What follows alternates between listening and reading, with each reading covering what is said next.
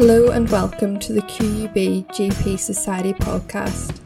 This series is entitled Common Conditions in General Practice and is aimed at medical students. We will be discussing some of the most common conditions that you see in primary care setting in terms of their pathology, presentation and diagnosis and management. Don't forget to subscribe to our podcast so that you can see all of our latest episodes. Also, check out our society on social media so that you can keep up to date with the news and events. But now, on to today's episode.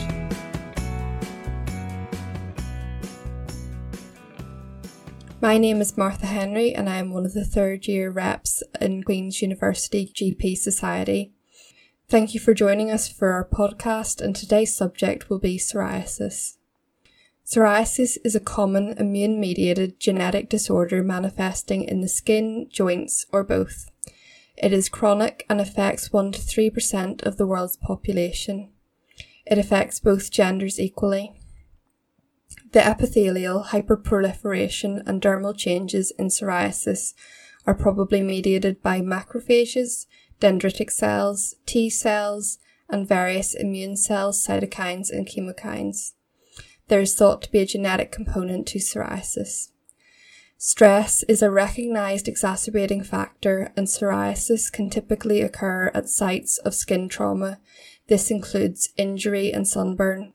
This is known as the Koebner phenomenon, where lesions occur at skin injury site. Streptococcal upper respiratory tract infections have been found to trigger guttate psoriasis. Smoking has also been associated with palmoplantar pustulosis. Less commonly, drugs including beta blockers, lithium, NSAIDs and antimalarials, as well as HIV infection, can trigger psoriasis. Alcohol has also been known to exacerbate psoriasis. The presentation of psoriasis depends on the subtype. Chronic plaque psoriasis is the most common type, accounting for 90% of cases. It is characterised by a well-demarcated erythematous plaques covered by silvery white scales, commonly found on the extensor surfaces, scalp, retroauricular, perianal and periumbilical regions. The next subtype is inverse or flexural psoriasis. This variant affects the flexural surfaces, skin folds and genitals. These lesions are usually less scaly than chronic plaque psoriasis due to the friction and moisture they are exposed to at these sites. Guttate psoriasis presents as scaly, raindrop-shaped plaques on the trunk, commonly occurring after a streptococcal upper respiratory tract infection. Pustular psoriasis presents with white coalescing pustules. It can be localised to the palms, soles, fingers or toes, or it can present as a generalised condition.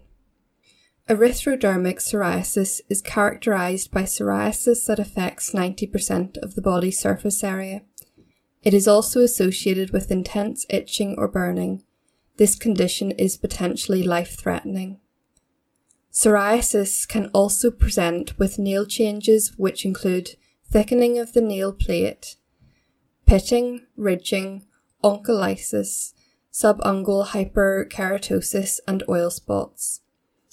The complications of psoriasis include psoriatic arthropathy, which occurs in 10% of cases, increased incidence of metabolic syndrome, increased incidence of cardiovascular disease, increased incidence of venous thromboembolism, and psychological distress.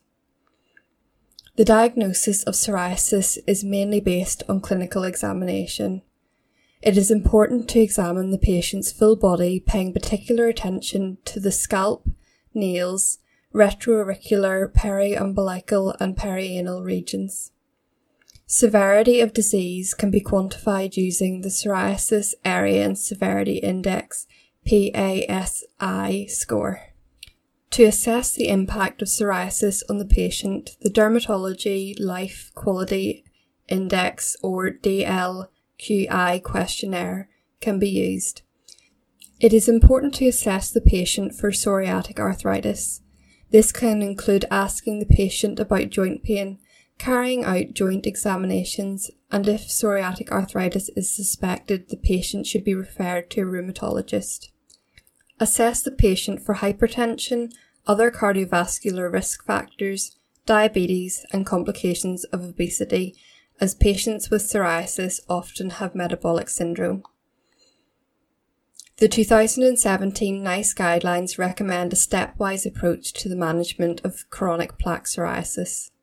Provide the patient with lifestyle advice to avoid triggers such as alcohol, smoking, and in this case, smoking cessation services should be offered, and tell the patient that they should be wearing sun cream when going outside. Encourage the patient to use regular emollients to reduce scale loss and reduce pruritus. As a first-line therapy, NICE recommends the use of topical corticosteroids and calcipotriol, which is a vitamin D analogue, applied once daily. These should be applied separately, one in the morning and one in the evening. This should be for up to 4 weeks as an initial treatment. For second-line therapy, if no improvement after 8 to 12 weeks, then offer a vitamin D analogue twice daily.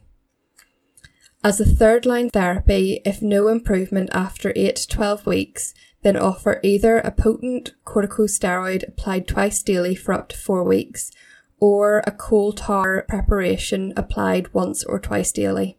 Short-acting dithronol can also be used. Dithronol works by inhibiting DNA synthesis. It should be washed off after 30 minutes and can cause burning and staining.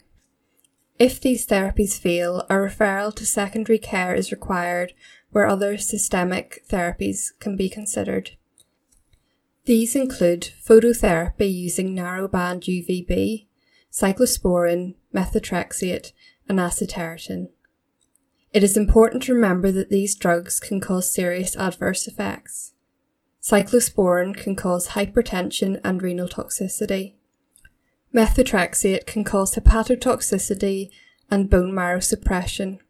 It is also teratogenic, so is contraindicated in pregnancy and should be stopped 6 months before trying to get pregnant. Acitretin is teratogenic and should be avoided in women of childbearing age.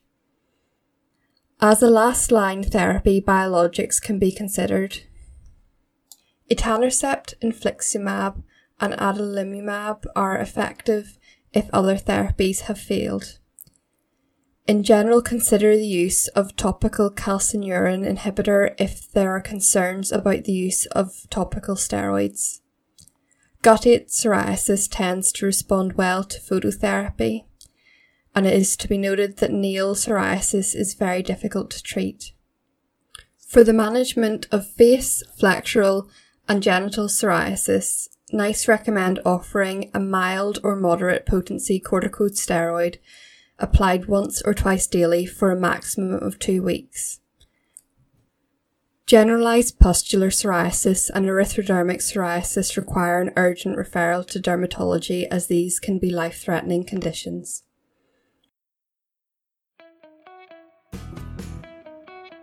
So in summary, psoriasis is a common immune-mediated genetic disorder manifesting in the skin, joints, or both. It typically presents as well-demarcated erythematous plaques covered by silvery white scale. There are several different subtypes, including chronic plaque psoriasis, flexural psoriasis, guttate psoriasis, pustular psoriasis, and erythrodermic psoriasis. Generalized pustular psoriasis and erythrodermic psoriasis require urgent referral to dermatology. Diagnosis is made clinically. Initial treatment involves lifestyle advice, emollients, and the use of potent topical corticosteroids and topical vitamin D analogues for 4 weeks. Further treatment can include phototherapy and systemic and biological treatments, which are considered in severe cases. We hope you have enjoyed today's podcast. Don't forget to subscribe so you don't miss out on any further episodes. If you have any ideas, suggestions, or feedback, don't be afraid to get in touch with us via email at gp-soc@qub.ac.uk. Our Facebook, Twitter, and Instagram accounts are regularly updated, with the essential information from our society. Thank you and goodbye.